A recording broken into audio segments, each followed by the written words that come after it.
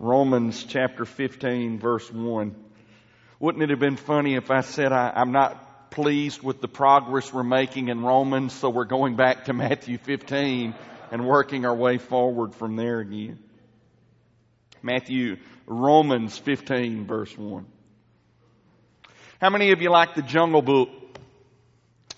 I'm glad 4 of you do, along with me. In a world that provided my kids with Barney and Caillou, I can't tell you how thankful I was as a parent and a man, for crying out loud, that I got to watch the Jungle Book every once in a while. Every time one of my children whined, I'm convinced it was because we let them watch Caillou. If you aren't familiar with Caillou, he is of the devil, let me tell you that.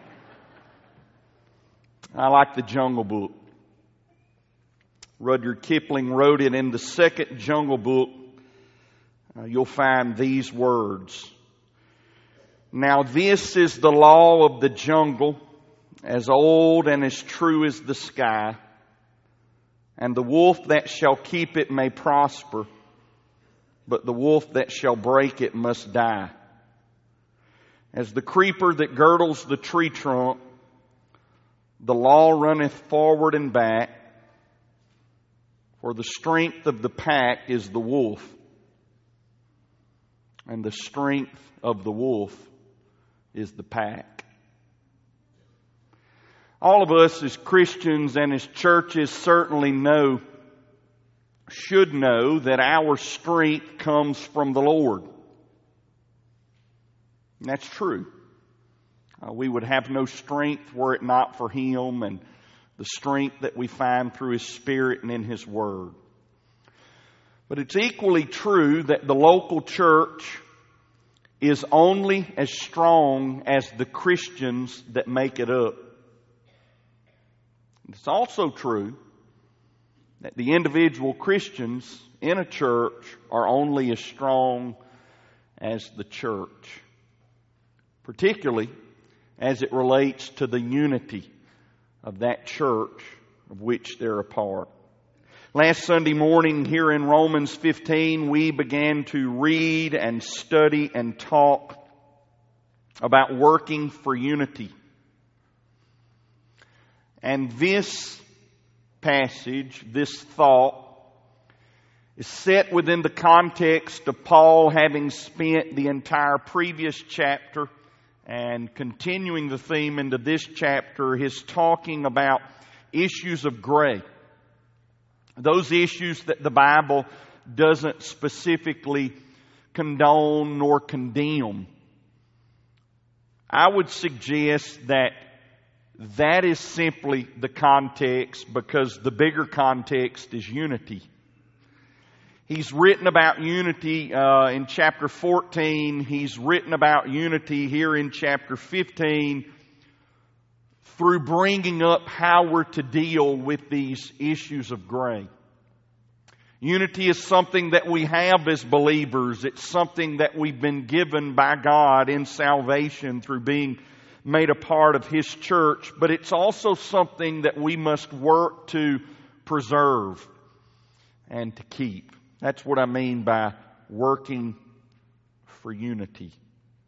So let's read the passage again, beginning in verse 1, Romans chapter 15. It says, Now we who are strong have an obligation to bear the weaknesses of those without strength, and not to please ourselves. Each one of us must please his neighbor for his good, to build him up. For even the Messiah did not please himself. On the contrary, as it is written, the insults of those who insult you have fallen on me. For whatever was written in the past was written for our instruction, so that we may have hope through endurance and through the encouragement from the Scriptures. Now may the God who gives endurance and encouragement allow you to live in harmony with one another according to the command of Christ Jesus, so that you may glorify the God and Father of our Lord Jesus Christ with a united mind and and voice. I told you last Sunday morning that in this passage of Scripture we find 5 things that we must do, 5 things that we're going to be doing as individuals if we're working for unity. We covered the first 2 last week. We first saw that if we're working for unity, we must seek to please others. It's a key to unity within the church, within a family, within a marriage, within working relationships, within friendships. For unity to be maintained and unity to be strengthened, as individuals, we must seek to please others. That means that we have to set aside the natural desire that we have to please ourselves primarily. We must sacrifice in this way. And we must bear the weaknesses of others, even if sometimes they are the weakness themselves, the burden that must be borne. We must work for their good primarily rather than working for our own. And working for their good was defined as what would build them up, what would edify them. So if we're working for unity, we're going to seek to please others. Then the second thing that we saw that we must be doing if we're working for unity is we must look to the example of Jesus. For even Jesus did not seek to please Himself, it said in verse 3.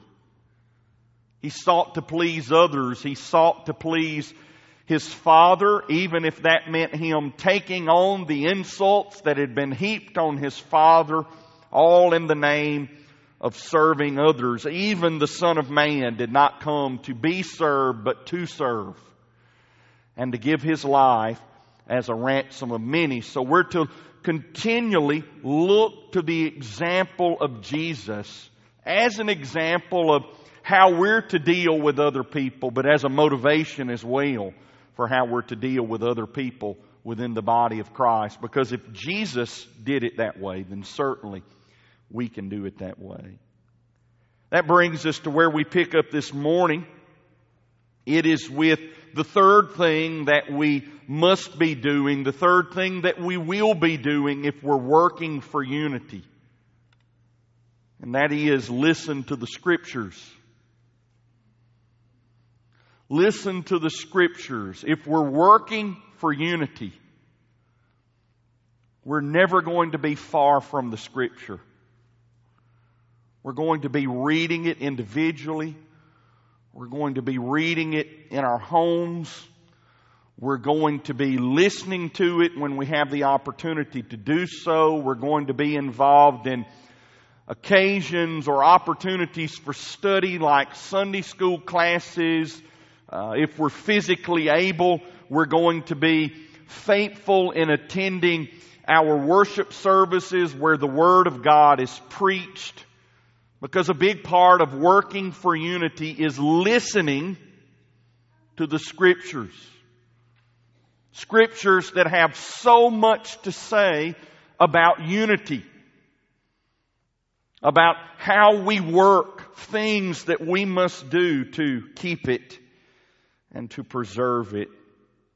When I say that in order to work for unity, we're going to listen to the Scriptures, I take it from verse 4. He says there, for whatever was written in the past was written for our instruction, so that we may have hope through endurance and through the encouragement from the Scriptures. What led him to write verse 4 is what he had previously written in verse 3. And if you look back to verse 3, you'll see the last part of it is a quote from the Old Testament.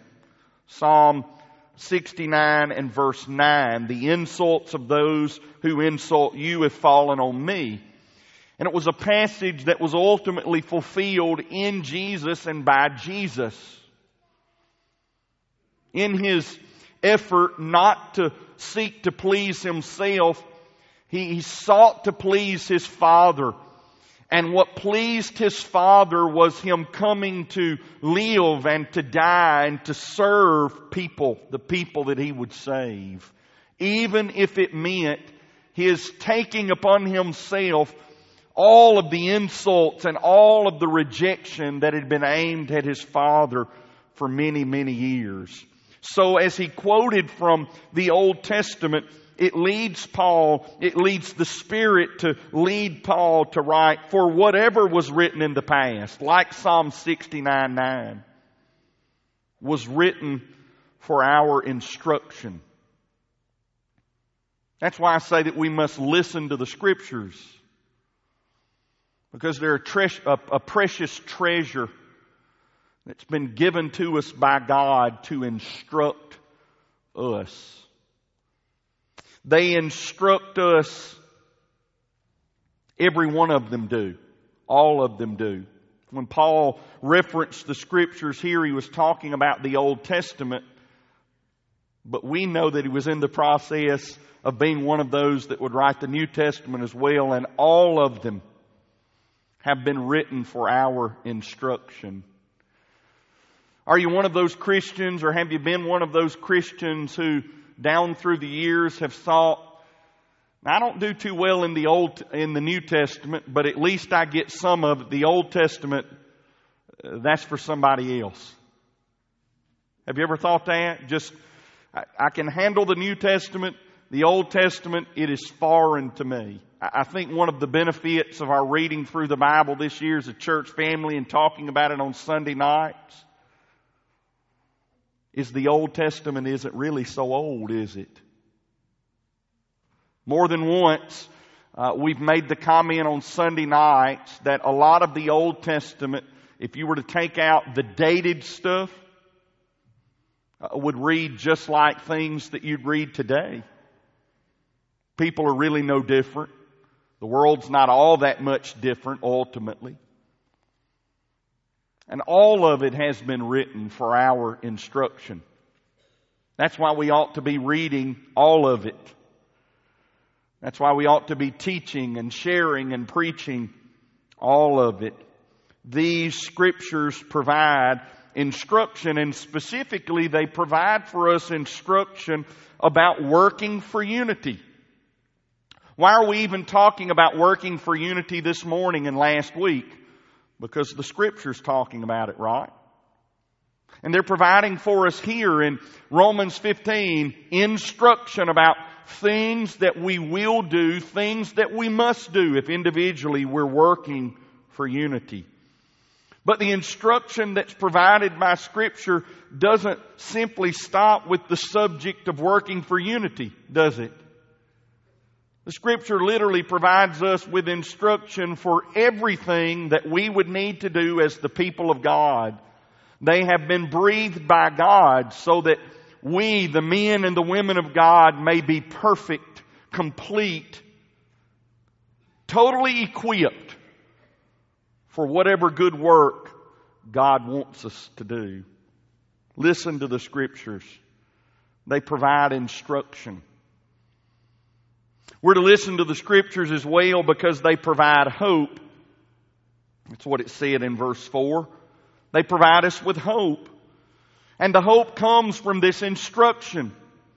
The hope would be, if God didn't think we could do it, He wouldn't have written about it. They provide us hope that we can really be this kind of believer. We can really have this kind of church. They provide us with a hope of unity. Even as we read passages like we've been studying the last couple of Sunday mornings, beneath it is this implied hope that through the power of God in us, we can do this. Or at the very least, we can do this better than what we're doing it right now. They provide us with hope. Now, you know like I do, though, that the hope that's spoken of here isn't fulfilled when talking about the hope of unity. It's talking about our ultimate hope, isn't it? We're to always be listening to the Scriptures because in the Scriptures we are provided with our ultimate hope. A hope that's tied around the coming of Jesus, the coming again of Jesus. His coming to our broken, fallen, sinful, mixed up world. Upside down world. And turning everything right side up forever. Of His mending and fixing everything that's broken and making it right. Of His fulfilling what the story of Humpty Dumpty couldn't do. He's broken and he's fallen and nobody can put him back together again. And that's life. That's a story of life. We live in a broken and cracked and fallen world, and we try our best to put ourselves back together again and put the world back together again, but we're just spinning our wheels. Jesus, though, is coming to put Humpty Dumpty, if you will, back together again. And it won't ever be broken. Never, ever again. This is our hope. The hope of heaven. The Scriptures provide us with this hope. And they do it, it says in verse 4, through endurance. Hope enables us to endure. That's why we keep enduring. But here's the thing. As we endure, our hope is strengthened. Did you catch that? We are able to endure because we have hope. But as we endure, the hope that enables us to endure is strengthened itself. So keep enduring. And it's from the Scripture that we find this hope that comes from endurance. Scriptures like this one that command us and challenge us to endure. Scriptures like the one that we studied this past Sunday night in Revelation chapter 3, where it talks about the command to endure, one that we find throughout Scripture. And I said then that enduring in faith doesn't keep our salvation, but it sure demonstrates that we have it. It's a word of caution to us, a word of warning to us, a word through which God works in His elect's hearts to make them, to motivate them to endure. Listen to the Scriptures. They provide hope through endurance. And they provide as well, according to verse 4, hope through encouragement. Does the Scripture encourage you? Those of you that are reading the Bible through this year and following along with the plan that we're using, this past week, even in a book that's as difficult as Isaiah, a lot of darkness, a lot of judgment there, a lot of talk about sin and wrath. But even in the midst of that, did you find anything that encouraged you this week? Sure we do. Even in those prophetic books that are all about judgment, there are nuggets of encouragement sprinkled throughout. Listen to the Scriptures. They provide us with this hope, a hope that is made greater through the encouragement that we get from Scripture. So if we're working for unity, we're going to be listening to the Scriptures. Not listening to our heart, not listening to the world, not listening to everyone else, but listening primarily to the Scriptures. The fourth thing that we find in our passage that we must be doing and will be doing if we're working for unity is that we'll pray for it. We'll pray for it. I take this from verse 5, which is Paul's prayer for the unity of the church at Rome. Look at it and see if you don't see it that way, this way. This is a prayer. Now, may the God who gives endurance and encouragement allow you to live in harmony with one another according to the command of Christ Jesus. What does that sound like to you? Well, he's just started praying. He's been telling them about unity. He's been teaching them about unity and teaching us. He's been teaching them about the things that they must do to work for it. And then in verse 5, he just bursts forth in praying for it. And I take from that one of the things that we must do if we're working for unity is to pray for it as well. He asks that this God who gives us this encouragement and this endurance, that He would also allow us to live in harmony. Those of you that like music, would you agree with me that melody is great, but harmony is even better? Nothing tickles my ears more than to hear harmony, tight harmony with all the parts. Cherished memories of growing up, sitting around the piano, hearing harmony. The old song says, Daddy sang bass, Mama sang tenor. Now that wasn't so in my family. Daddy sang lead because that's all Daddy can sing. Mama can sing any of it. Little sister, she joined right in there singing alto from about 3 years old. Little Micah, he just sang loud whatever he sang. Harmony. The thing about harmony is that everybody's not singing the same note, are they? Well, that's what makes it harmony. I have heard quartets in churches over the years. I'm not talking about the kind that come in buses. I'm talking about the kind that will sing in churches. And they'll talk about this guy sings bass and this guy sings tenor and this guy sings this. And what it all is, they all just sing melody. And it ain't real melodious. The bass guy just sings a lower melody note. The tenor guy just sings a higher melody note. It's not a harmony. It's all the same notes. Harmony is different notes being sung.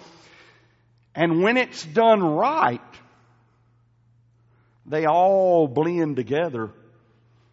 And they're very beautiful. So that even if we don't know anything about music, we know what we like. And that sounds good.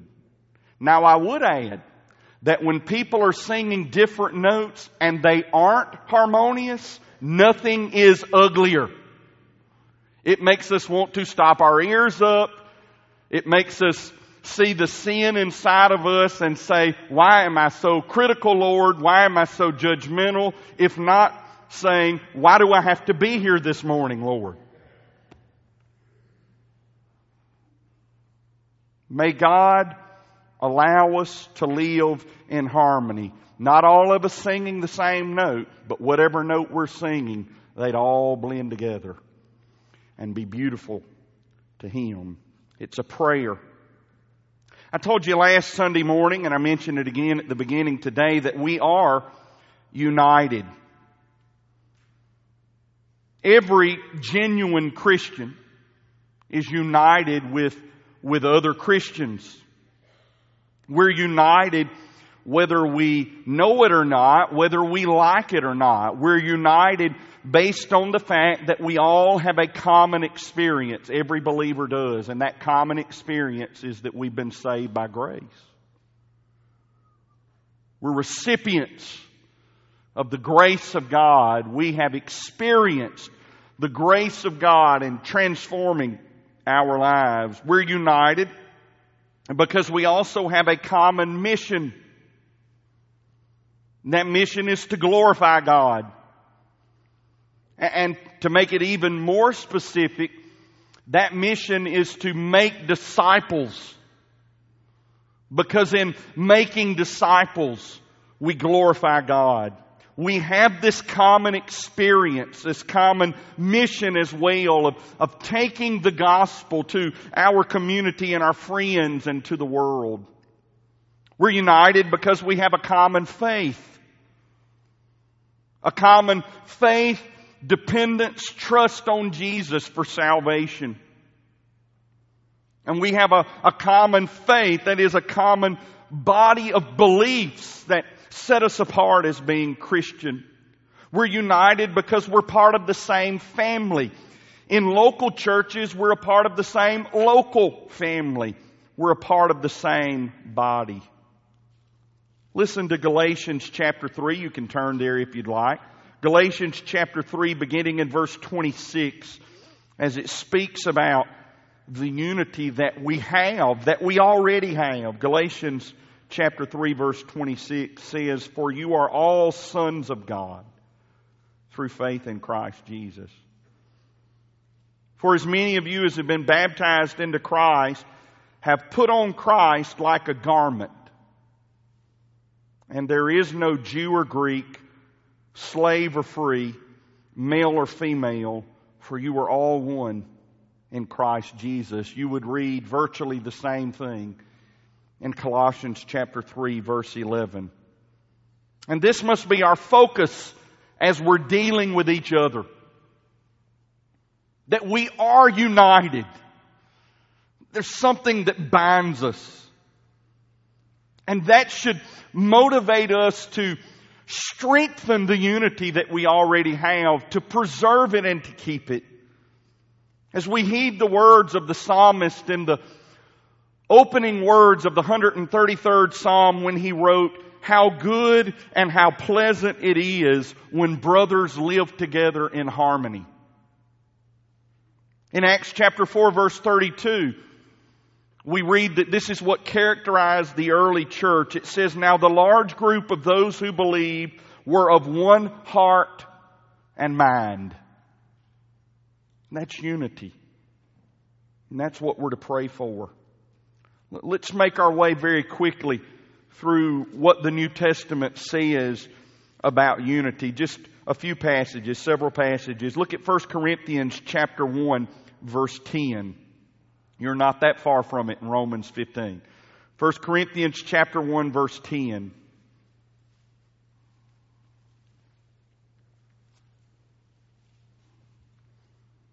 It says, "Now I urge you, brothers, in the name of our Lord Jesus Christ, that all of you agree in what you say, that there be no divisions among you, and that you be united with the same understanding and the same conviction." A lot of agreement there, right? A lot of unity, a lot of same.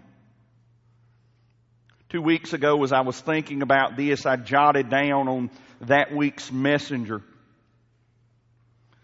that unity is not simply an absence of disagreement.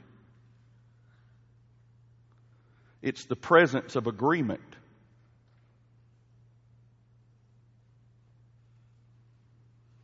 There are people that don't have any fights going on that aren't united. Certainly an absence of disagreement would be a part of unity. But the presence of agreement is a step further. And that's what we're working for. That's what we should be working for.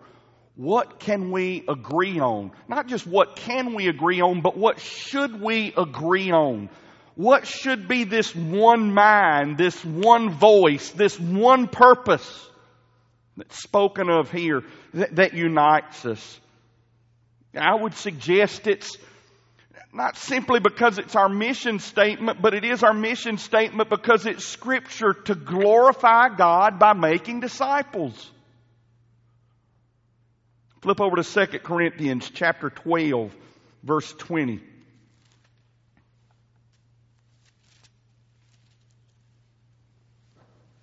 Second Corinthians chapter 12, verse 20.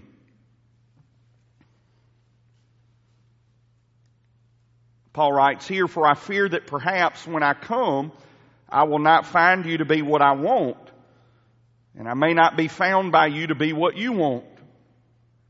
His fear was that he would come to them and find what he had heard about them in his absence.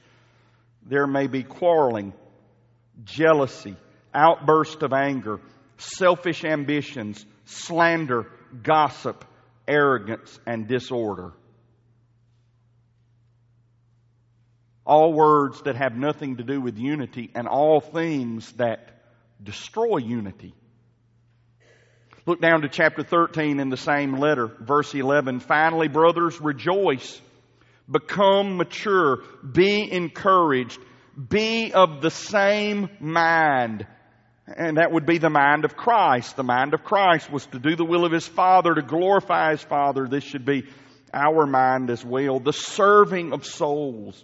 Be of the same mind. Listen to this. Be at peace, and the God of love and peace will be with you. Do you hear our responsibility in that? All the time, churches are praying that God would be with them. When God has said here, if you'll be with each other, I'll be with you. Basically. If you'll be at peace with each other, then the God of peace, the God of peace, will be with you. Flip over to Philippians chapter 1, verse 27. Now to skip a couple of books. Philippians chapter 1, verse 27.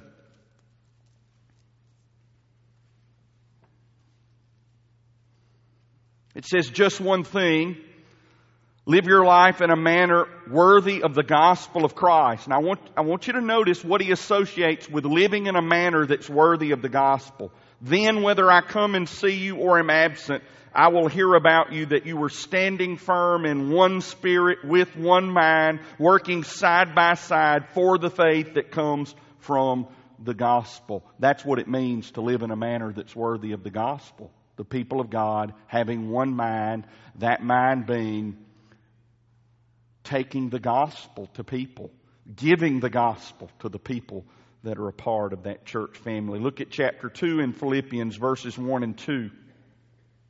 If then there is any encouragement in Christ, if any consolation of love, if any fellowship with the Spirit, if there's any affection and mercy, fulfill my joy by thinking the same way, having the same love, sharing the same feelings, focusing on one goal. This is the unity that we're to work for. So we must pray for it. So we must pray for it, like Paul did in Romans 15. He prayed for it because he understood that whatever God would have us to do, we need the help of God to do it.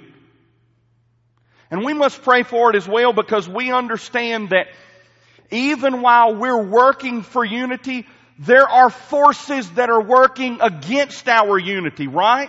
Nod your head if you get that. There are forces that are working against our unity.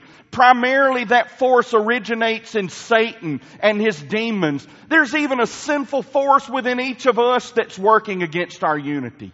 We've got to realize that, and the primary way that we combat it is through praying for God to grant it to us, to allow us to have it, and working to preserve it and to keep it. We must pray for it because Paul did, but even more so, we must pray for it because this is what Jesus prayed for, the unity of the church.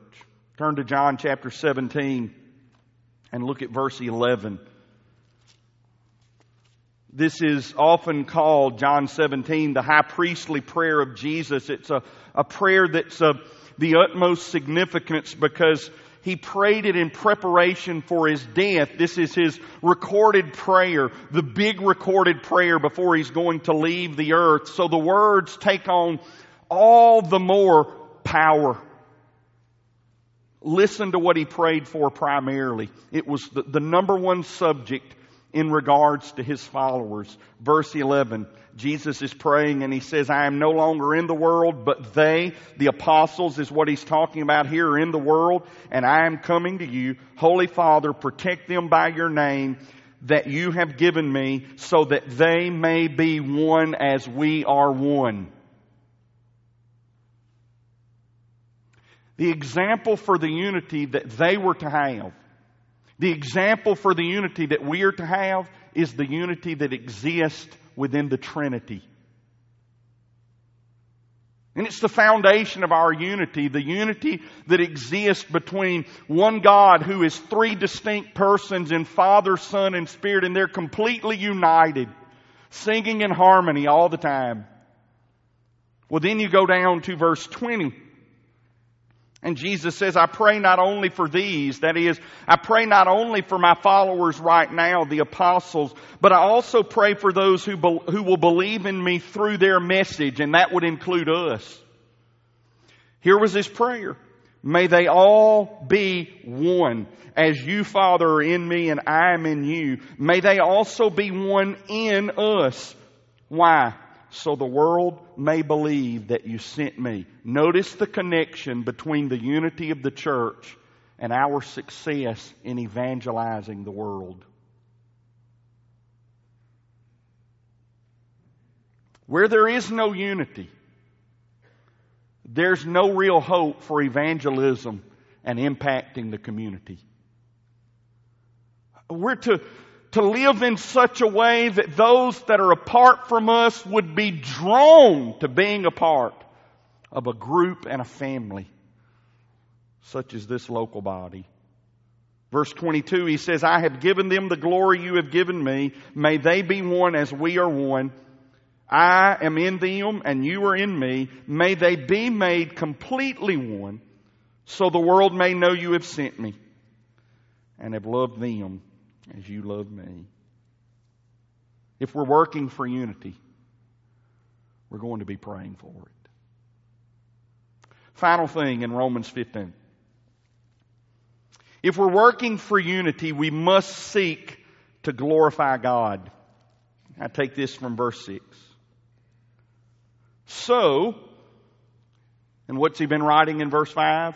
Unity. May God give us unity, harmony. So that you may glorify the God and Father of our Lord Jesus Christ with a united mind and voice. Not only is our unity connected to evangelism, but it's also connected to our glorifying God. It works like this. When local churches are united, they glorify God. When local churches are not united, they do not glorify God. And whatever the level of unity is, the glory of God, the glory that He receives in the community, is directly related to that. So we're to seek to glorify God. That's how we get along with others. That's how we get along within the church.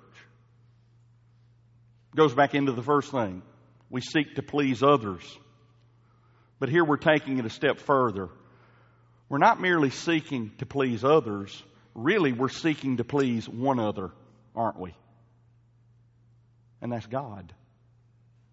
Do you know then how we please God? By seeking to please others. In whatever we do, behind our doing it should be, does this glorify God?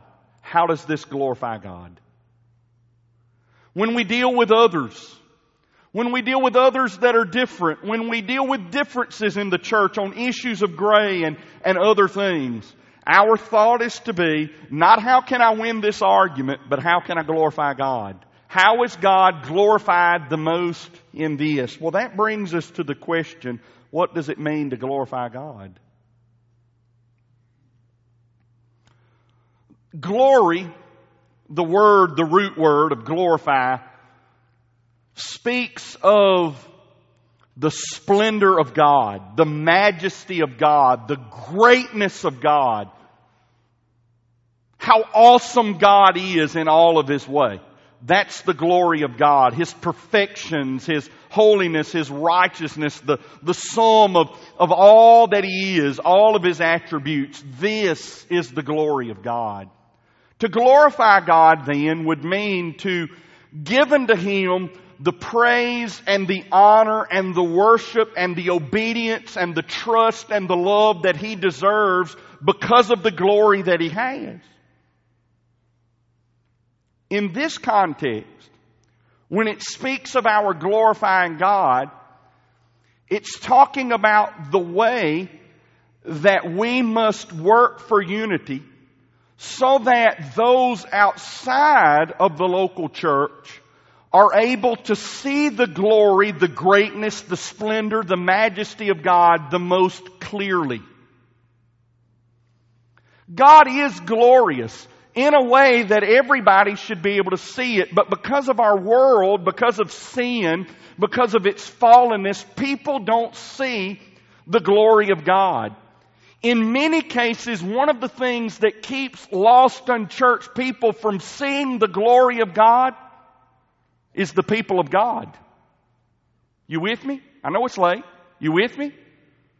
Can you see how sometimes we prevent people from seeing the glory of God, beginning with me? When I act in a way that's ungodly, people aren't seeing the glory of God. They're seeing the lack of glory of man.